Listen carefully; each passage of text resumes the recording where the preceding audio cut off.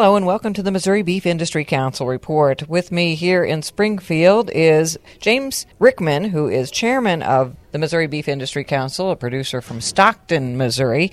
And James, this is your second year now as chairman of the council, and this year's been a little challenging for the cattle industry nationwide, and here in Missouri we're seeing our beef cattle numbers dropping, which means less money to help promote beef. As chairman of the Beef Council and watching the budgeting process unfold in this year, what would you say about how this has affected how the Missouri Beef Industry Council is budgeting the checkoff dollars for producers? Well, basically what we did this year for our 08-09 budget year was we've really classified everything and broke it down line to line, prioritizing what was the most important things that we needed to do to increase consumer demand, communicate with our producers that are out there, and basically just, all around try to get people to eat more beef. Mm-hmm. And, of course, the council itself is set up with board of producers who look at all of the budget items, and it's made it more important for you to look at real carefully and make sure you get the most value out of the money that you're spending. Correct, yeah. We've really had to strategize and place those where we think we can get the best bang for our buck.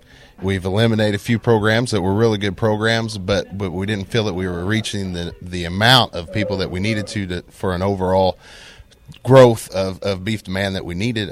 We've really focused on more our urban areas, Kansas City, Columbia, and St. Louis. We're really trying to reach those people that might not know the everyday. Southwest Missouri, where I come from, about everybody probably is going to be a beef eater. And we need to get in those urban areas a lot more. So we've really focused towards that coming in this next year. What do you see as some of the most valuable programs that you do as far as helping to reach the consumer? Well, we always have our healthy cookbook, and it's one of my favorites. But I just got done speaking to a beef cooking class at the Missouri State University here in Springfield, and discussing with them. And it's a class where they use our healthy cookbook, and they cook like 60 recipes throughout the semester. And it was interesting because they're dietetic students, most of them. So you get every make and model from all across the state of Missouri and other states.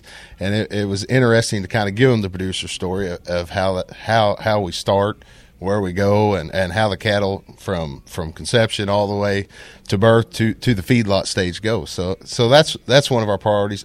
Tour of Missouri was a great deal for us.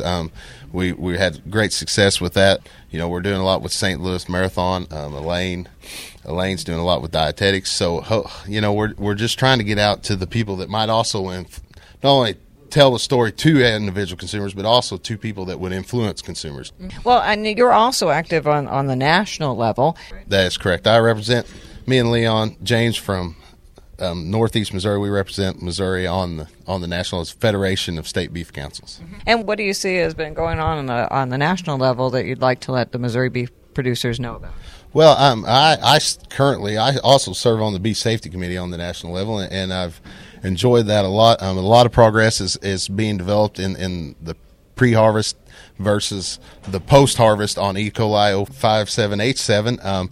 Dollar-wise, though, we're just down so much. But the good thing is we're putting a lot of money in research to continue to prove how safe beef is for our consumers, and hopefully we can continue to spread them dollars and make that happen. Well, bottom line, still, this is the beef producer's investment, and you're making sure you get the most out of it. Well, we're doing the best we can.